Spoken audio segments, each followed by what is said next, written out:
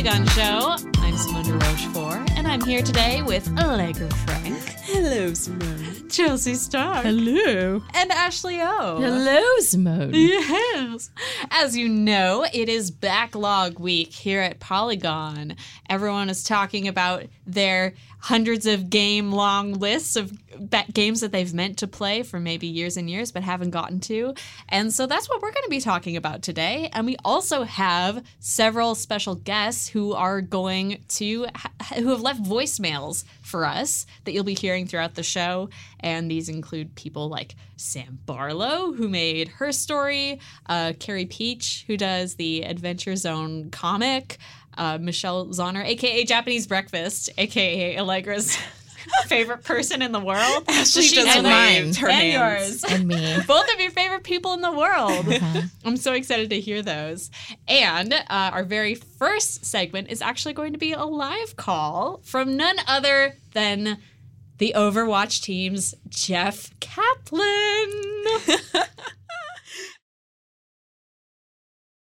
Are you ready? Yeah, I'm ready.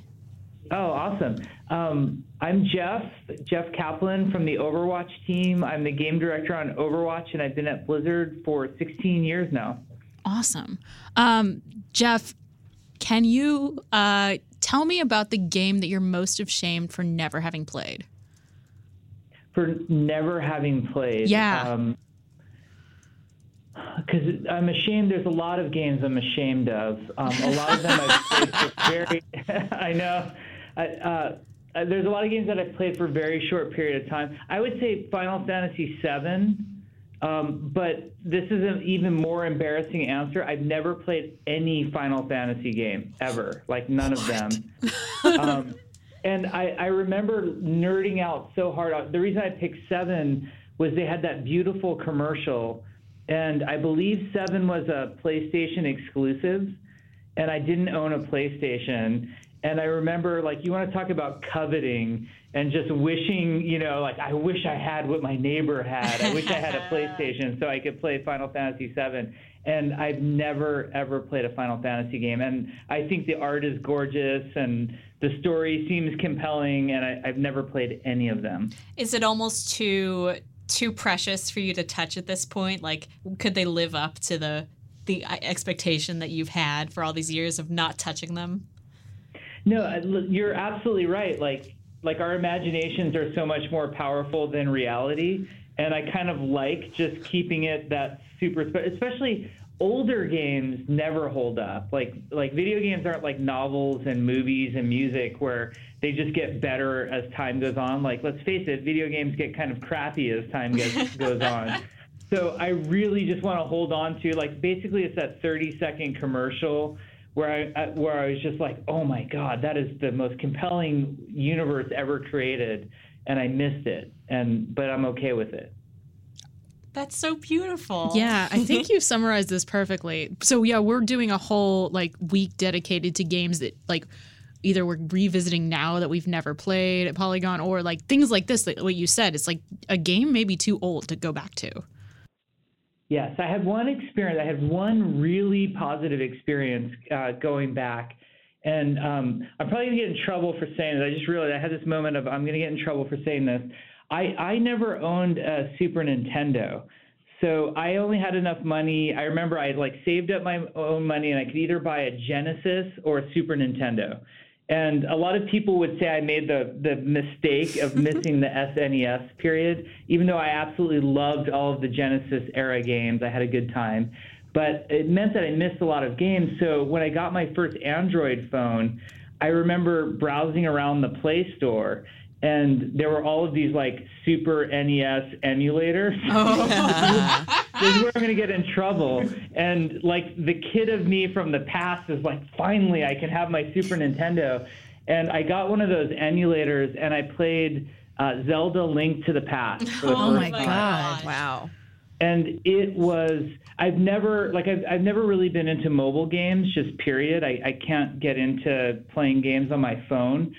I would go home every night from work and couldn't wait to get to the couch, and I just sat there as if I was holding a console controller, playing Link to the Past, And I kid you not, it was literally a magical experience how amazing that was. And it totally held up. That's the only time I've ever gone back and like played a game from the past and had it be like an amazingly fun experience. That's amazing. Also, you made the right choice with Genesis. I'm gonna back you up. Ooh, controversial. Very controversial. No, I was the same way. I also only had a Genesis, so I just want to have some solidarity there. Okay. Awesome. It was a great system, and the games were super good. And it's so weird because a lot of my friends get hostile at me, like, why Genesis and not? And I'm like, well, I would have liked Super Nintendo too. Like, do we have to? Does one have to win? Can we have both and have them both be awesome? But it's just dreaming, I think, wishful thinking. I think at the time also people didn't know that Genesis would kind of fall behind a little, so I feel like that was still kind of the cool console to get. There was something else I think going on. Like, people like me grew up with NES, and I remember thinking Genesis was like a little bit edgier. And like now I'm in my teens, so it's like maybe I should be playing Genesis instead of Super Nintendo, which it's so dumb when you think back on it. Like, especially now as like a 45-year-old grown man, I like worship Nintendo. And like I was just in New York last weekend, and my must stop is the Nintendo store every time I'm there. And to think that like at some point in my life I had to be cooler and older by having a Genesis instead of an SNES is a little ridiculous. So now that there's like the SNES Classic, did you freak out over that? Because now you can like finally play SNES games not on your phone. Yeah, well, that was super awesome. And I'm actually really excited. A friend of mine gave me the SNES. Like, he just came to visit one day at the studio. And he's like, I got something for you. And I'm like, oh, that's so cool. You don't have to bring me something. It was SNES. I'm like, wow, you are way more of an awesome friend than I ever imagined. Friend suddenly upgraded to best friend. I was on the fence about you. Now you're okay. Do you get a lot of time to play games that aren't things that you're working on now? Yeah, I mean, I work a lot. I usually work 10, 11-hour days, and in those days, I probably play at least, I would say, 1 to 3 hours of Overwatch. It sort of depends on what we're doing. And then if I have a lot of lunch obligations, but when those get canceled, I play games at lunch. So like I was just playing Hearthstone. Hearthstone's a good like one-handed sandwich in one hand, mouse in the other type of experience. But I'm obsessed with playing games. Like, I go home, my wife and I eat dinner, and she's a gamer too, and we're pretty much play games all night. Like, I play games until bed, and then it's not uncommon, and I should be embarrassed to say this, but I'm not. It's not uncommon for us to just like have crazy binge weekends. Like, I think I'll play 12 hours of Rust this Saturday, and then I will totally consume myself with whatever game that we're playing at the time. Mm-hmm. Does that feel like a fun thing for you, especially because you're like immersed in games all day long? Because I know for like Chelsea and I, we're both writers. So when I go home, I literally am like, I hate words, do not want to look at words. I don't want to think about games, but you're just gaming all day. I love it. Like it's the way I describe it is that I am lucky enough to do my hobby for a living, like to get paid for it. And I've said this before, and it sounds like BS, but I really mean it genuinely. I would do this job if nobody paid me. Like I just love making games. I love playing games. I want to be absolutely surrounded. I am weirdly proud that my life is now defined by video games. And I'm so excited to be part of all of it, especially like the time that I was born. You know, I was born in 1972, and I kind of grew up through that whole 80s like stand-up coin-op machine phase and the rise of the consoles. And like I feel like it's been this defining thing in my life, like the rise of an art form. And I'm so lucky to be a part of it that it's just so much fun. And it's easy for me to switch off my game developer hat and just go into player mode. Like, I'm just like any other player where I can very easily turn off any sort of analytical and critical thinking about what it takes to make a game and just go like, why didn't they think of this? And I'm going to go to the forums and, you know, like, I have so much fun doing that. Like, it's a blast. I feel like this is a whole other conversation, but I would love to talk to you someday about whether that's a learned skill for you or did it take time for you to turn that off? But Chelsea, how much more time do we have? Right here? I mean, I think we're doing okay. We could probably get that one question in, and then we'll let you hop off, Jeff. Okay, all good. It's fun talking to you guys. Yeah. I'm really glad that Blizzard pays you instead of I was letting thinking you that work too. for free. I was like, yo, don't let them hear that. We must protect Jeff Kaplan. Jeff, thank you so much for taking the time. It's always really fun to talk to you, and we're excited that you're going to be on our show. This is actually our first call-in guest segment, so we're pretty pumped. Oh, wow, that's awesome. Yeah, thank you. Yeah. Thank you. Yeah, of course. Thank you. Now I feel honored. I'm like in the first call-in guest. Now you feel honored. We're like, whatever. They're wasting my lunch. I could be playing Hearthstone right now. He could. Maybe he is. That's why he's on speakerphone. You are playing Hearthstone, aren't you? I'm not, I promise. Awesome. No, Jeff, thank you. And congrats again on last weekend on the Overwatch League. It was awesome. Yes. Ashley and I were both Oh my there. God, it was amazing. Oh, awesome. Yeah. I think our was pretty fun. section started your name chant that lasted for several seconds. Yeah, that was super embarrassing. To be honest. And I think that the reason that always is uncomfortable for me is, you know, Overwatch is the work of many people. Like it's absolutely a collective effort, and I'm not saying this out of an attempt at humility, because I'm not that humble of a person, but like Overwatch is honestly a game that was made equally by, you know, we launched with 70 of us and now there's 120 of us, and my contribution is no bigger or smaller than anybody else on the team. So when I hear people like chanting like that, I kind of have to redirect it and go like, they're chanting for Blizzard and the Overwatch team. They don't understand that like there's lots of people like me making it happen. But yeah, it was it's a surreal experience when something like that happens. I'm sure it is. You're sort of the Tracer of the Overwatch team, and that you are the mascot, which may not be the role that you wanted, unfortunately. Poor Tracer. Tracer's a lot cooler than I am, though. That's the problem. Like, she's a lot more interesting, I think.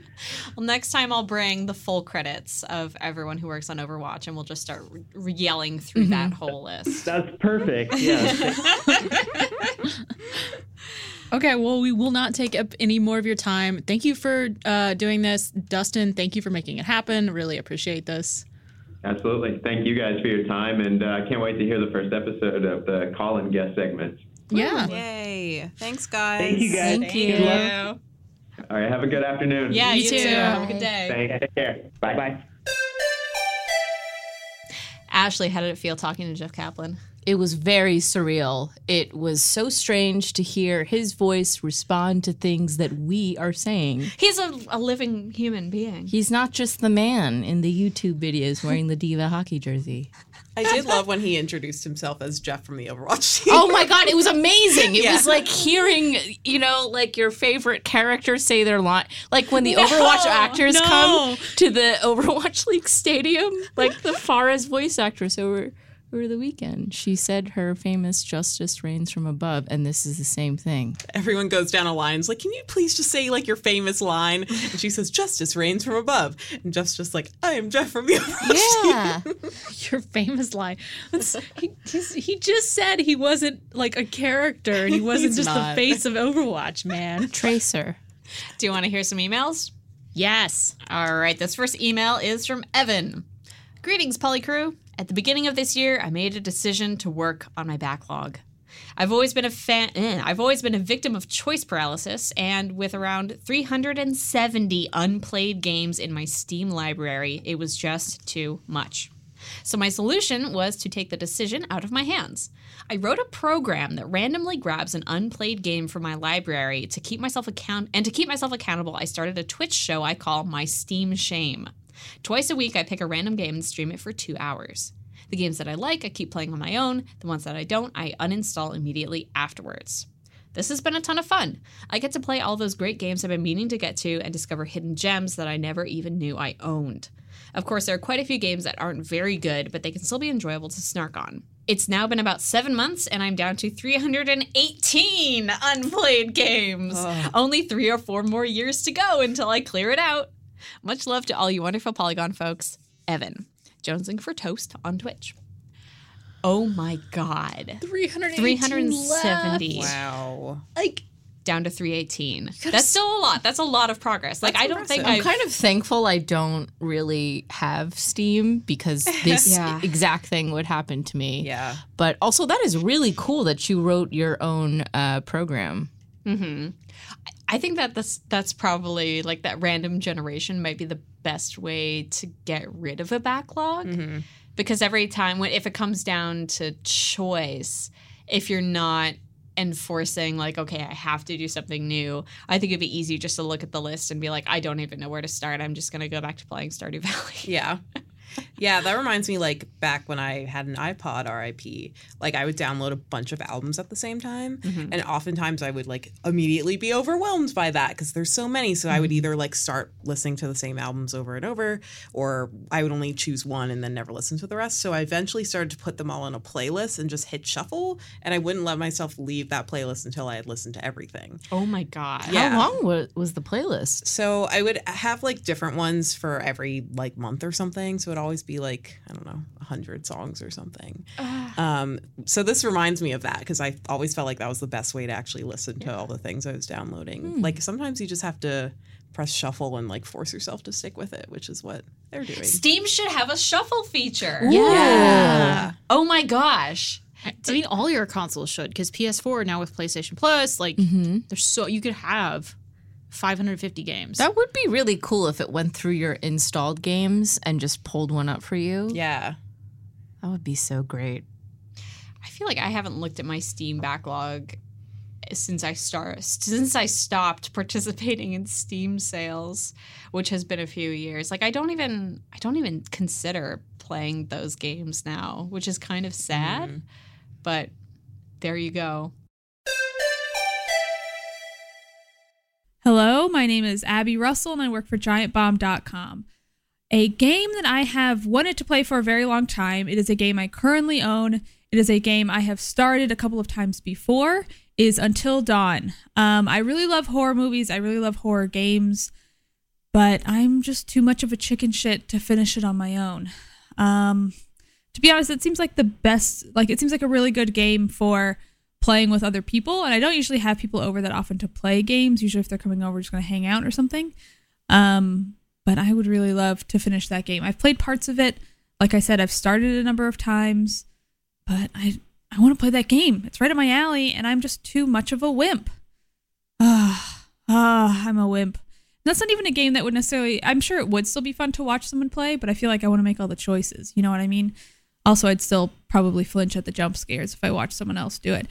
Anyway, maybe one day I'll grow a pair and play the game. But until then, Until Dawn is my game to play that I will likely never, ever, ever, ever finish. Hi everyone, my name is William Pugh. I'm the founder and director of Crows, a small independent video games company that has produced such things as Dr. Langoscott the Tiger and the Terribly Cursed Emerald, the Whirlwind Heist, Eat, Temple of No, fucking Accounting Plus, sorry if I can't swear. And I also, as a bonus, designed a 2013 game, The Stanley Parable. So we've all got it going on. I've only got a minute. Let's get down to the fucking stuff. Sorry if I can't swear. And the game that I have not played is Call of Duty. That's right. You asked for one game that I've not played. To talk about a whole series in this place. All right. Reasons I've not played them. I hate grenades. I know grenades are everywhere in there. I've got big phobia. Don't want to get fucking blown up. Sorry if I can't swear. And freaked out. So I don't play it. Also, I hate guns. Also, I hate the troops. That's right. I hate the troops. Don't tell anybody, but I hate them. I hate them so much. I hate your troops. I hate my troops. I hate everybody's troops. I hate fantasy troops. I hate realistic troops. I hate space troops. Buy my games. Hello, I'm Toby Jones, co-executive producer of OKKO on Cartoon Network. My embarrassing backlog game is The Last Guardian. I purchased a PS3 for this game in like 2009, And I bought it when it came out finally, but I just kind of resent it. I just look at it with this disdain and frustration. I think that I am not playing it. Maybe subconsciously I'm trying to punish the game for taking so long to come out, and I'm like withholding my playing of it in hopes that it will feel bad for making me wait for so long. I'll let you know how that goes, and yeah, Last Guardian. Hello, Polygon Show. I am 29 years old, and I've been playing games for almost as long as I can remember. Yet, I have never played anything in the Metal Gear series, which is considered a must-play to a lot of people. Many of my friends love the series, and I want to experience this love, but as an outsider, the whole thing just seems like a convoluted mess that I have no idea how to approach. Do I start at the beginning of the series and deal with gameplay that probably hasn't aged well? Or do I find a more recent jumping point, ignoring decades of story? This is from Aldo, and there are more questions from Aldo also, but I want to address this one first because I feel like one Allegra Frank may have some feelings on it. So I didn't start playing Metal Gear until I started working at Polygon when editor-in-chief of Polygon.com, Chris Grant, lent me Metal Gear Solid Twin Snakes for GameCube, which I had always been interested in, but I felt the same as you, Aldo, in that there was just a lot of it, and everyone said the story was so bonkers, and like it becomes really hard to follow, and they all get longer and longer. But I was very determined to like, okay, I know these are great, I just need to start with something. And I was advised to just like stick with the Metal Gear Solid timeline. So yeah, there's Metal Gear, there's all those other things, but also Metal Gear Solid operates as sort of a reboot, remake of some of the older games. So it has a similar story. And the games aren't really necessarily there's like some chronological order there, but you just play them through 1 through 5 and eventually things are filled in. So it's actually not as convoluted as one would think. Yeah, there's a lot of parts to it, but if you just play it like Metal Gear Solid 1 to, Metal Gear Solid 5, you'll pretty much have the understanding of everything. But that's, so I run into the same problem as him, which is why I still have not started the series yet. Mm-hmm. But I think like even 5 games alone is still a very daunting task, even if you're tackling one franchise. So would you say that you strongly recommend that you go through all 5 of them anyway, or are there kind of like choice ones you can sort of pick out among those 5 that you would, for like an express experience? So I always think originally Hideo Kojima wanted to end the series after 3. But Konami is like, dog, this makes a ton of money. Man. You can't stop until we want to fire you without any reason. So 1 through 3, I would say you have to play. But you don't have to play 1, do you? Oh, yeah. Metal Gear Solid 1. Not Metal Gear 1. Metal Gear Solid 1. And you played it? Metal Gear Solid Twin Snakes. That's a remake of 1. Oh my god. This is like another Yakuza situation where the remakes are the different names. For Ashley, Chelsea, Simone, and Aldo, here's what you're going to do. And Aldo. Aldo's the most important person they asked. Well, obviously. So you start with Metal Gear Solid, or if you have a GameCube or a Wii, you start with Metal Gear Solid the Twin Snakes. They are the same, except Metal Gear Solid the Twin Snakes just has new graphics and stuff. But what's the word? Wait. Metal Gear, Metal Gear Solid, and Metal Gear Solid the Twin Snakes are all the same game? Not Metal Gear. Not Metal Gear. We don't play Metal Gear. You don't need to play Metal Gear. And we just ignore play Metal Solid. Gear 2, Solid Snake. We skip to Metal Gear Solid. But Metal Gear Solid is the PlayStation game, right? Yes. Okay, good. So you can play that on PS3 or 4, I guess, actually. Maybe? I think only 3. 3. You can play it on 3. I did some research, and that's... There you go! That's why I chose Yakuza over this one, because I was like, I don't want to go back and dust off my PS3. I know. There's no really easy way to play it on PS4, but you start with Metal Gear Solid. Either PlayStation 1 or GameCube. Chelsea. I've never tried the PlayStation Now service, but it's probably on there. Might be. Yeah. And then you go to Metal Gear Solid 2, greatest game ever made, as you know, which is a sort of direct sequel to Metal Gear Solid. And then you go to Metal Gear Solid 3, which is a prequel to both of them, that then fills in some gaps that you had from 1 and 2. But 1 and 2 are sequential, and then you go back in time to 3, and then it has a very satisfying ending. I'm almost done, you guys. And I've heard it has a satisfying ending, and then you can basically stop. But there is Metal Gear Solid 4, which has like another ending later on for Snake, if you so choose to play it. I don't necessarily consider it required. A lot of people have told me, Allegra, please correct me if I'm wrong, is that I could just go straight to 5. I think that's Straight from true. 3 to 5? No, just start with 5. So in terms of the chronology, 5 is the first. What? Or sorry, 3 is the first, followed by 5, because 5 takes place in the 80s. So 5 technically has the best gameplay. I don't really think so. And also it's more of an open world game, which I'm not into. So I would say you should not do that. But if you only want to care about the gameplay and not the story, you could just do 5. Aldo, I hope that you're not as scared as I am. My right now. answer to you, Aldo, is 1, 2, 3, stop. Yeah, your answer is the last 10 minutes of the show. All right, Aldo has another question. Is there a series you feel everyone but you has played or watched? And if so, are you doing something to fill that gap? Or do you simply accept that there's just a major piece of pop culture that you'll never be familiar with? I have something in common with Jeff Kaplan. I've also never played a Final Fantasy game. What? And I didn't want to tell Ashley before because Wow, Jeff Kaplan has made it safe for you to speak your truth. I had to speak my truth now. And also 15 came out and I played 3 hours of 15 at PAX once. And No. 2. It does not count, Don't Chelsea. even. I'm going to get so much hate mail, but just don't even start with It's it. fine. I've heard 15 is good, but I want to play 8 based on Ashley's recommendations. There you go. Oh, I don't know, because mechanically it can be very bad, but it's very good. I really like it. I mean, 7... But the graphics in 8, I mean, whew, that's some rough shit, you know? With 7, you can sort of like accept because they're these blocky polygonal, you know, people running around, but then 8 is just like this glitched up sometimes mess. And you can't really tell their faces. But don't think about that. The music is fantastic. The world rendering is fantastic. I don't think it's honestly a thing to be ashamed of because that is yet another huge franchise. And it is pretty daunting once you've like given it some time. I do have the one that they ported to DS that was, what is Final Fantasy 4? I thought it was 3/5. 6. Yes. 3/6? No, they didn't do 3/6. 6. That's the one. They have Final Fantasy 3 and Final Fantasy 4. And I've played Chrono Trigger all the way to the end and beat it. So it's not like I hate the system. I like it. True, though it is different though than your classic ATB. Anyway, but that's surprising. I know it's surprising. It's my deepest shame.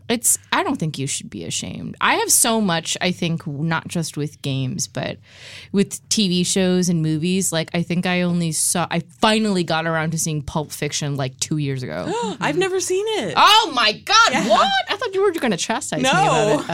That movie is. That's actually exactly, Aldo mentions in this email that they started watching the original Sailor Moon series after years and years and loves it. Yay! And also started listening to the Polygon show and is now on episode 16. Aww. And is waiting for new episodes as well. So thank you so much, Aldo. Thank you, Aldo. Assume another voicemail will go there. Hello, Polygon Squad. This is a message from Drew. So I have been collecting games for about 10 years now, which is a long time. And most of the time when I bought a game, I would tell myself that I would eventually play it. So my backlog is a bit gigantic. I've thought about getting into live streaming as a way to work through it, but I'm kind of scared to start. Should I try to get through the backlog or just enjoy my collection on the shelf? Thank you, Drew. I have a comment about this, which is, what's the difference between the backlog and the collection on the shelf? Yeah. What's on the shelf, Drew? I guess Are there more games on the shelf? I guess Drew means basically like, I just like them as trophies and things I will never actually interact with. I see. I will say I do like the idea of streaming, and I hadn't really thought about that until Evan's email from earlier, but I feel like that as long as if you're treating it as a fun thing, that could be a great way to hold yourself accountable and like build up a community around just trying to fight through all these games that you've collected. I guess, but the collection thing, I guess, depends on how comfortable we feel unwrapping that plastic, Drew. What about you guys? Do you collect physical games? I used to, but not anymore. Oh, man. So a friend of mine is moving to Hong Kong, and he posted on Facebook, he's like, I'm giving away all these things. I'm giving away my NES, my SNES, my Wii, my Wii U. And I, like, texted him immediately. I'm like, why would you do that? Like, he's like, well, if I'm not going to enjoy them and they'll be in storage for 2 years, someone should play them. I'm like, no, you'll never be able to buy them again. No, but that's such a wonderful sentiment. I like that. I don't like Can sentiments. he sell me his Wii U and Wii? Yeah, tell us more about this. I think this was a couple weeks ago. So Chelsea, goddamn, I'll never play Super Mario Galaxy. I can loan you that. I don't have a Wii. She doesn't have a Wii. You think I have a Wii? She doesn't have a Wii. That's the whole point. I'm sorry. If I had a Wii. Stop. I would have played it by now. I like that you guys are both disagree with my sentiment. I was just like, you're gonna get rid of all your N64 and all your games, and those are gonna be so hard to replace later. Just think of Toy Story. You know, would they rather be in the box or would they rather be enjoyed Game by another cartridges. person? I'm not personifying the game cartridges. That is too much for me. It's gonna make me have too many feelings I don't want to deal with. We will happily personify the game cartridges that hopefully have all found new homes right now where they're beloved. They definitely did. It's Those really went very fast. It's really interesting because with a lot of other stuff, like toys, right? Like to the Toy Story example, I would obsessively hold on to like. You gonna tell us a everything. Toy Story right now? I'm telling you my Toy Story, my personal Toy Story. Thank you. Like even when I grew up and didn't really play with like, you know, toys I had when I was 4, I was like, I am never giving these away. And I still feel that way because my mom is like selling our house. And I'm like, where are my toys? Where are my toys? Every time I go home, she's like, I don't know. They've been packed up for 12 years. But versus for games, I think because trading games in is such a big thing, right? Mm-hmm. Like for me, I don't know if this was true for you guys too, but like if you wanted a new game, you would probably have to trade in a couple to get that game first. Mm-hmm. Like it was easier for me to, you know, have my parents take me to GameStop than it was to get them to buy me a new game. So I'm just used to the idea of getting rid of games and systems. Yeah. So even though I love collecting things and I love the games I do have, physical games, it's like, well, I don't know, these also are worth something and I can just give them back to the store and get something else I'm actually going to play. Yeah. Also, space isn't a premium in New York. Yeah, I was going to say, I don't buy physical games anymore ever since I moved to New York, just because of like the moving issue and the space issue for sure. I think I still have a collection in my TV cabinet, which like I also like enjoy having and looking at. But, you know, I realize that, yes, I too just, it's like besides just looking at them, right? I mean, sometimes I'll play with them, and it does feel nice to just like open up a case and like take a disc out. It's the same thing with like the Kindle thing, right? Of like, it depends. I mean, You know what, though? I have actually... So I usually hate throwing stuff away, but I'm trying to get used to it. And I do find some satisfaction, some great satisfaction in it now. And I've had some books on my Kindle that I know I'm never going to read them, or I read them and I hated them. And I finally, the other day, just lost my temper. And I went in and I permanently deleted digital books that I had paid money for from my Kindle. I can never re-download them again, but I don't care. I don't want them back. can you not resell? This is a stupid question, but you can't sell digital copies. Like, if you just have them, are they just yours forever? You can't ever. Yeah. Some get Kindle money? books you can lend out, but I don't believe that they have a system to. Although it seems like Amazon would be able to do that if like they had the proper DRM in place. It seems like you should be able to sell a digital copy of something, but I don't think they want to do that. I think Amazon wants to make all the money it can off of digital books because they're an evil company that sucks. I agree. I'm scared. This episode is brought to you from Amazon. All right. Hey, this is Michelle from Japanese Breakfast, and the game I'm most embarrassed to have not given a proper playthrough is Chrono Trigger. I eventually got Chrono Trigger for the 3DS, though I never finished playing it. But it was kind of strange that I didn't play it to begin with in my childhood when I had a Super Nintendo, because I was a huge SNES kid, particularly the Super Nintendo RPGs. And it's no secret that Secret of Mana was my favorite RPG growing up. And every time I would mention that, people would really recommend Chrono Trigger. And I actually was a really big Chrono Cross fan, which is kind of like a very loose sequel to that game on PlayStation. But yeah, I never gave Chrono Trigger a proper playthrough, and I'm a little embarrassed about that because I hear it's a fantastic game. Hi, I'm Carrie Peach. I'm a cartoonist. I'm the co-adapter and artist on the Adventure Zone graphic novel, and I have a huge dragon's hoard of unplayed games. Most of them are like Steam sale and Humble Bundle deals I've totally forgotten about at this point, but the one I think about the most frequently is Stardew Valley. I loved Harvest Moon and Terraria and Fantasy Life and Animal Crossing, and it's been highly recommended by all my friends as this bright, healing thing you can just step into. So it is so exactly up my alley that I've just been saving it for a rainy day since the day it came out. I don't know, it's nice to know it's there for me, but I also think I've kind of built it up in my mind into this untouchable fantasy of a fantasy farm where I can just chill and be.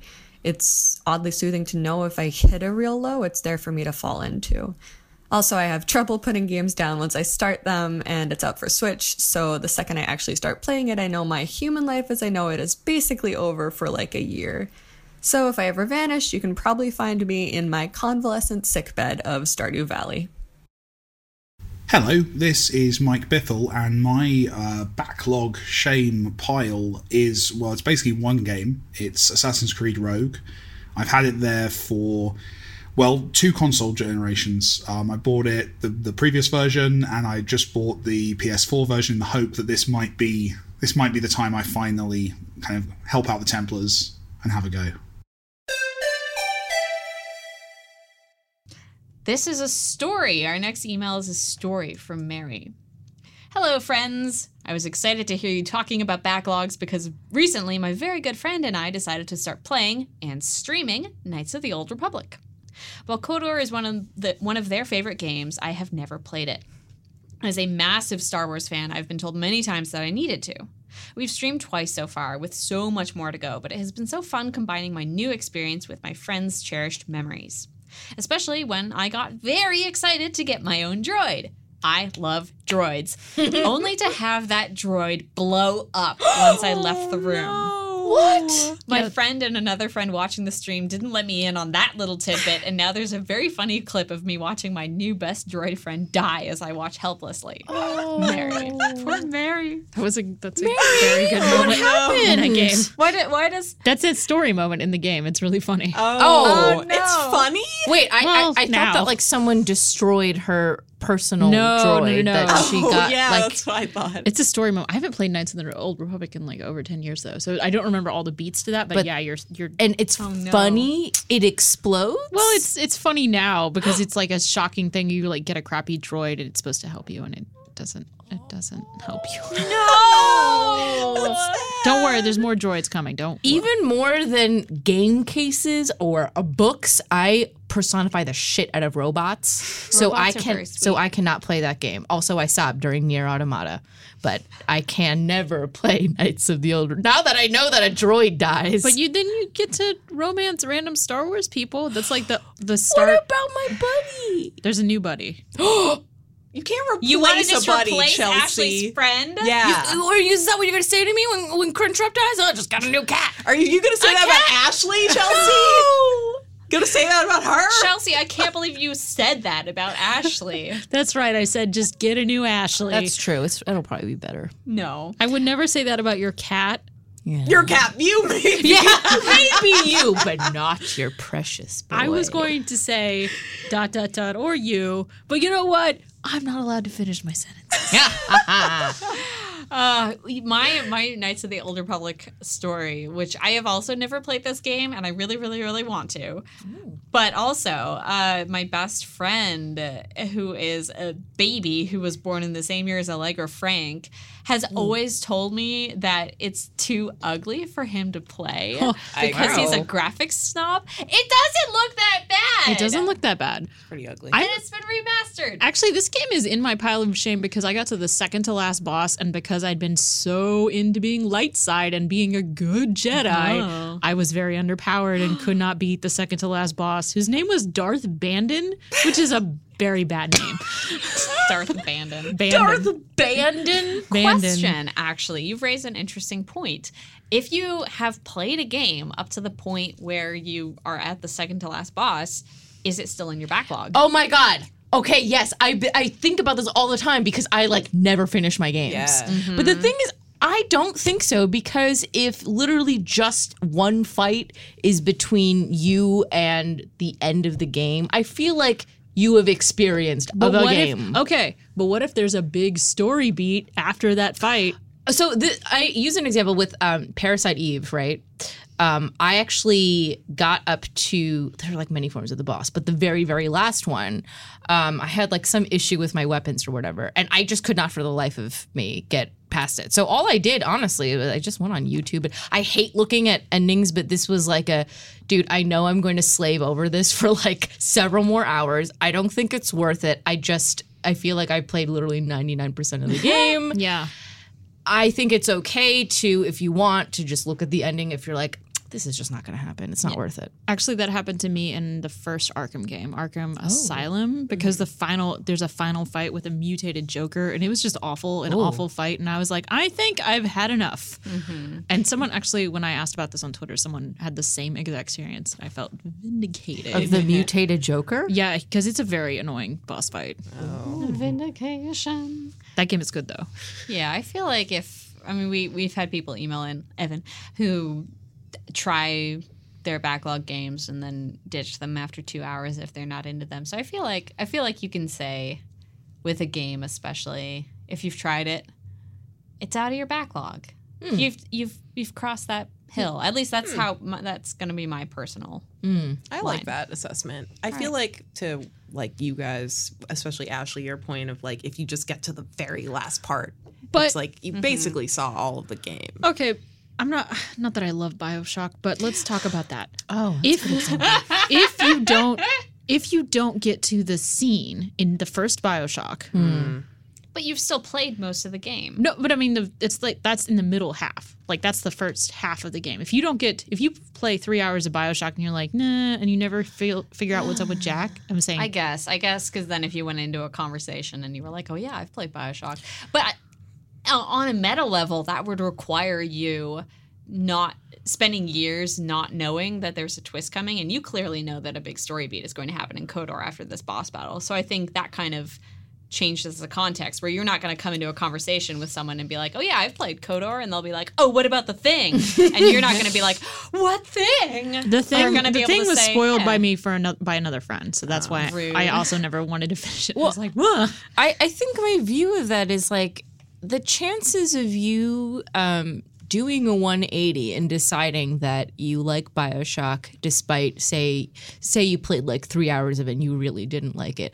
I feel like that story or narrative twist isn't necessarily, maybe for some people, but I feel like for most it won't really win you over. You know what I mean? That I feel like if you don't if it's the mechanics or the aesthetic or something like that, and it's not really vibing with you, I feel like despite whatever happens, it's you don't feel good playing the game. Mm-hmm. You're not going to appreciate the twists that come up later. Yeah. But to your point, Simone, I totally agree. If you get to a point and you have formed some sort of coherent opinion, I feel like then you can safely chuck it off your backlog. Yeah, definitely. I feel like things in your backlog should be things you actively want to play or keep playing.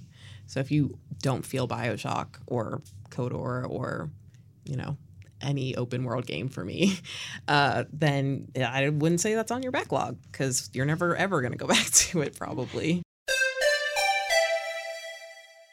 Hey, what's up, Polygon Show? This is Aaron Weber. I run the Sonic the Hedgehog Twitter account, and the game I am most embarrassed to have never played, but that I own and have owned for a while, is actually The Witcher 3 Wild Hunt. And the reason this is most embarrassing for me is because I own the entire Witcher series, but have only ever played the very first game for about 12 to 16 hours, and am foolishly trying to push myself to go through the series in order, one game at a time. But CD Projekt Red, please don't hate me. I've been playing a lot of Ni no Kuni 2 recently, which is really good, and have like at least 7 other games in the backlog right now that I'm trying to get through as well. So, but of all the games that I haven't played that I'm really looking forward to, I think Witcher 3 is the one that I'm very excited to play, hopefully in the near future. Thanks. Hey, what's up, Polygon? It's Teddy Dief. I'm an indie game maker. I worked on Hyper Light Drifter. Before that, I was a designer at Disney and Microsoft. And after, I was directing for Square Enix for a bit. But now I'm indie again. I'm based in LA, where I co-founded an indie collective called Glitch City. But I've been in East and Southeast Asia for the last few months, talking to developers here and working on my new stuff. Anyway, the game I still haven't played is Hohokum. It was PS3, PS4, and Vita. It was made by Honey Slug and Richard Hogg. And it's like this super chill game where you control this sky snake thing. It kind of feels like you're a kite and you're flying around in these really whimsy worlds with cute characters. And it just feels so wholesome and beautiful and relaxing. And the last couple of years have been kind of shitty for the whole world. So it just seems like the sort of thing we should be playing more of. It's got these really nice, relaxing vibes, kind of Loco Roco-ish, Katamari-ish. And most notably, they had a soundtrack that it was a collaboration with a record label called Ghostly, who represent artists in the soundtrack like Taiko, Shigeto, Comtrues.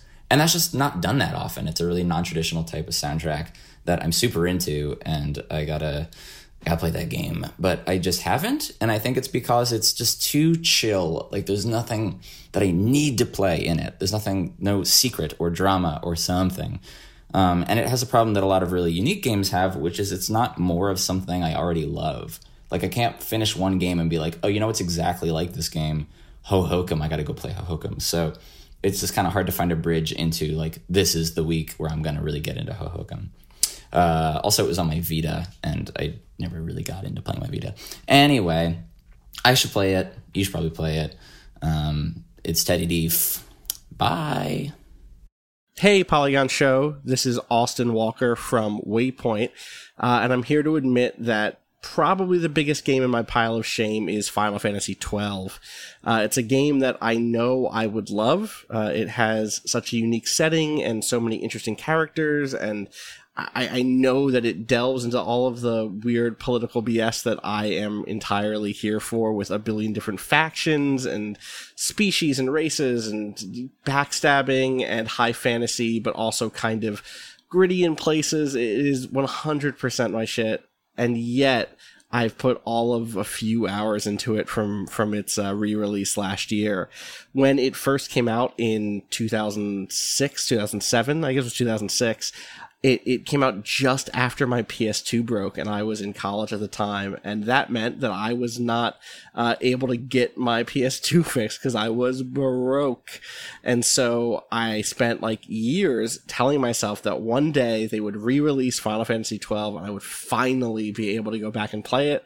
And then they did, and then they even included the thing when they let you speed up combat and like go on super fast mode.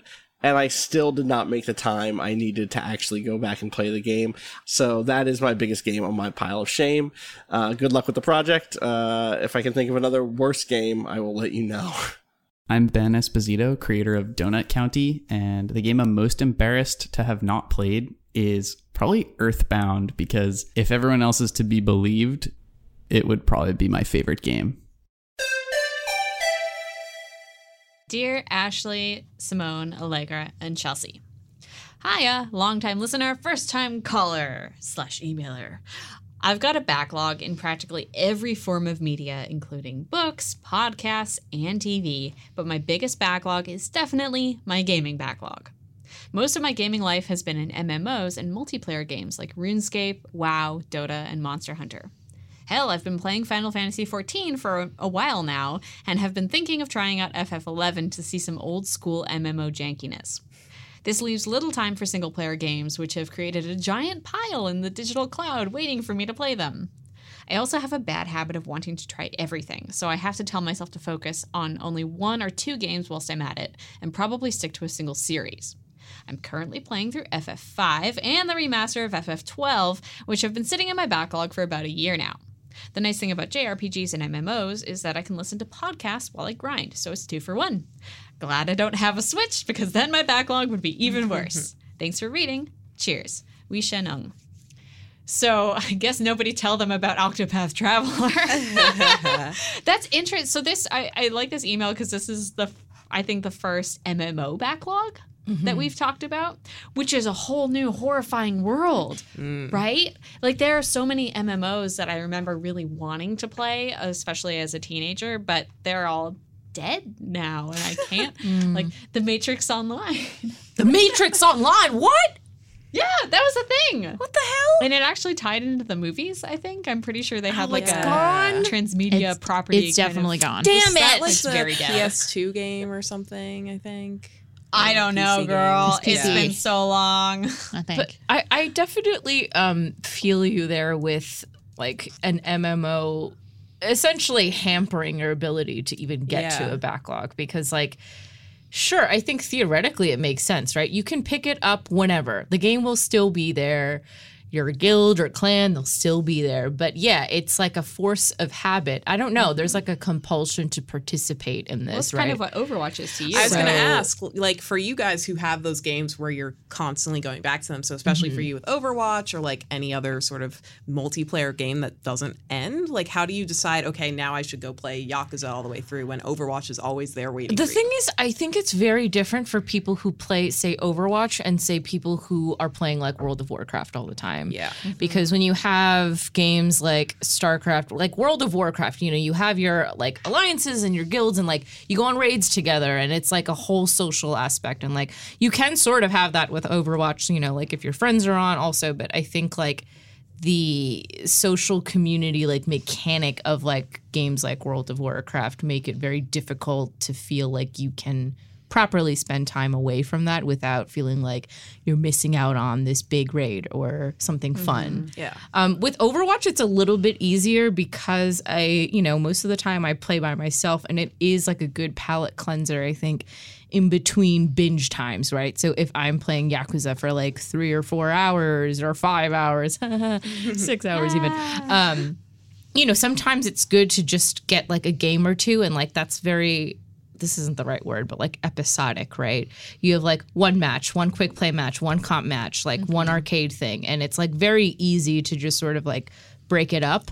Though I feel like with the other big online MMOs, like there is none. Yeah. There is no episodic thing. It is forever. Yeah, like it takes the parts of single player games that make them, like, for example, Zelda, where you have like a bunch of side quests and every time you log in, you have to remember, okay, where am I in this overarching, like 10 things that I'm doing at once? It takes that, but then also like what you were saying with the timeliness of events happening or friends being online or offline, whatever your guild is up to at the time. Like it's hard for me to imagine being really active in multiple games like that because so much of it is social, although it doesn't have to be, I suppose. Well, I imagine that's a thing where you have a group of friends that bounce between games or something like that, where it's like, this is your way to hang out with those friends is through these games. Not if you're going back and playing FF11. We could drag all your friends with you and be like, please install this weird thing. Hey, you could probably make friends with everyone on that server because I don't think there are a lot of people. Literally all 10 everyone. people. Your 10 new best friends. Hey, that's a lot of friends. Yeah. I don't even think I have 10 friends. Oh. Not 10 best friends. No, I mean, now just that Jeff Kaplan is our best Here, why friend. don't you read? I'm going to count. Hello, ladies. I'm Raphael from the Philippines, and I adore your show. I heard last episode you wanted to talk about backlogs. Living in a third world nation, it is somewhat unconscionable to have amassed a large backlog of games. Thanks to Humble and Steam sales, I managed to snag lots of games lying around. 420 titles. Nice. No Blaze joke. it. Blaze it. And that's just Steam. Woo! Also contributing is that I tend to buy consoles late in their cycle, and to this day, I have PS3 titles that I haven't finished, like Catherine, which is a deep shame. But it's not all bad. I have learned to play games well past their release date to get to view them and get to view them like a proper student of the art form. I played hits like BioShock 1, Dishonored 1, and Uncharted 2 years after they've become acclaimed. I then get to have conversations with friends who've beat them long ago with the fresh perspective of a first-time player. On dry times that I don't have money to buy things, I get to power through some old adventure games or PC indie titles I got on sales way back in 2012. It's been a while. I write this mindful of how privileged I am to play games at all, when most people here never get to even own one computer. Yet, having games lets me flex brain muscles in ways I need, and it enriches both my work and my non-gaming life. Thanks for listening, and I hope you continue to do your good work. With warmth, Raph. Thank you so much, Raphael. That's That was really nice. That's really nice. 420 titles, though. You're the winner of the biggest backlog I think we talked about on this show. And unless one of the voicemails, we'll see. Well, the issue is now if he completes. Sorry, can I start over? Yeah. The issue is if they complete any of that, now you got to sub one in because you got to keep it at an even 420 forever. Sorry. That's true. They literally have to always like take one out, put one back in. How's that going to work? Can you stinks. delete games out of your Steam library? Like totally purge them from the earth? Yeah. From your backlog, though. Yeah, your from your backlog will always be backlog. the same. Yes, Go into Steam server, delete forever. I want this game to not exist anymore. But you can also delete things from your library forever. Totally. Yeah. I should really do that. I should do that like I did it with my Kindle. Like something like just thinking about that as we're talking about this, it's itching at my mind. I can't. Were you very angry when you deleted those? I was those pretty mad. Oh my gosh. Were you? I hadn't even read them recently. I was just going in and I was trying to organize stuff, and then I was like, I don't want to look at this. Every time I look at this, I'm reminded of how mad I was when I finished it, and it was bad. I liked the first book in the series, and why are the other ones so shitty? So yes, I was very. I like angry. to imagine you like tapping really loudly, like really angrily, like tap, tap. It was one of those things where it was late at night, and I was just like, you know what? This is the digital equivalent of like having something else to do, but instead cleaning out your closet and throwing all that shit in a big bag. I'm like, I hate this dress. The digital equivalent of like throwing my ex's clothes out my 5th story window. Yeah. I have love in when this that scenario. happens. Yeah. I've never been able to do that. I've never either, but I've walked past a lot of like there were clothes on the sidewalk which you could see they have only been thrown out the window. None of it dropped. That's Someone amazing. had a crazy breakup. I love that. I'm sorry about that. For those. I'm sorry too, but it was fun. But also yes. But well, what do you think about some of those acclaimed games though that you can go back and play? Because I know this comes up all the time with, again, BioShock Infinite. Why can't we get away from beating this dead horse? No. It's a game that is very acclaimed, but also doesn't necessarily hold up when you go back. BioShock 1 does, but Yeah, but I mean, like I played Persona 5 in December, or Persona 4 in December, a game that is pretty old. Golden's still a few years old. Yeah, and that was so good and held up so well. And I think that I was very impressed that you can play something that I don't know, that felt that good. It doesn't happen with everything, but I think if you stay within like 1 to 2 console generations, or just go all the way back to 16-bit. I mean, think about what I play all the time. Fair enough. Like Dreamcast games, PlayStation 2 games, like PlayStation games. I think it's like the context. Like I'm not going into Jet Set Radio thinking that, or Jet Set Radio Future for the Xbox, excuse me, thinking it's going to be like, God of War for PS4 or whatever. Jet Set Radio Future is the God of War of Dreamcast. Oh God. Yeah, like I'm expecting it to just kind of be a fun little relic. Yeah. So I really enjoy playing older games that I've never played or like never finished. I think it's really fun to like go back and remember what like was the height of gaming. So fun to ask people too about these games. Like when I played Journey last year, I hadn't played. All of you guys have played, and it's just like nice to be able to just like ask questions about gameplay or the world or that happened when I played 2 minutes of Dark Souls and turned it off. I asked Mike McWhorter, why do they give you a broken sword and then immediately put you in a church with a large boss? Is that supposed to happen? Did I miss something? And he said, no, you didn't miss anything. And then he said, that's Dark Souls, baby. And then he punched you in the face And then he punched ran me down in the the street screaming. This was Dark Souls punched me in 2. the face, took my money, took my balloon, ate my birthday cake. Whoa.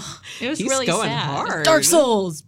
He's doing all these things and then shouting, Dark Souls! Imagine him like doing a grind with a skateboard. Dark Souls! Like 10 feet away. I'm like, what are you doing?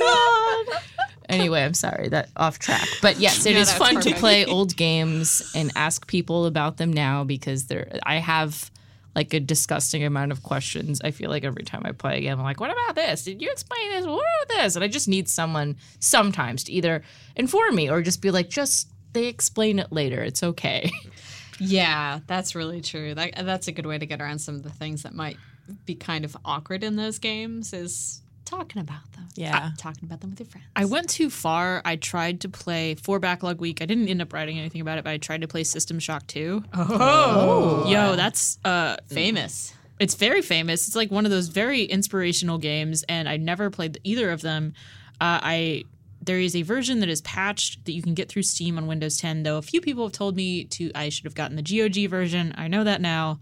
But for some reason, the field of view is so close, and you feel like you're very close to the ground, and the tutorial is like 25 minutes. No. It's so involved and wild, and I was just like, this doesn't feel like anything.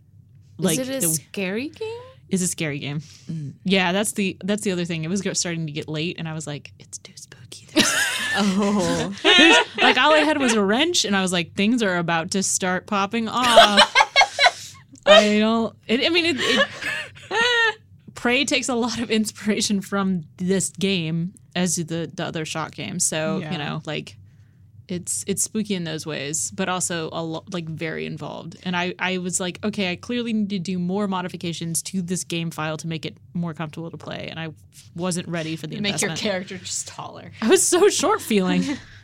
That carries over in BioShock, though. I've always found that so weird. The player character, like all the furniture is so big. The furniture is everything big? is big. I don't remember that. It feels like the camera's in. I'm afraid to go back and check that now. Yeah. Maybe it's just my personal I actually feeling. never thought about that, just like perspective of games based on like how tall or short you are in real life. I've never considered that actually.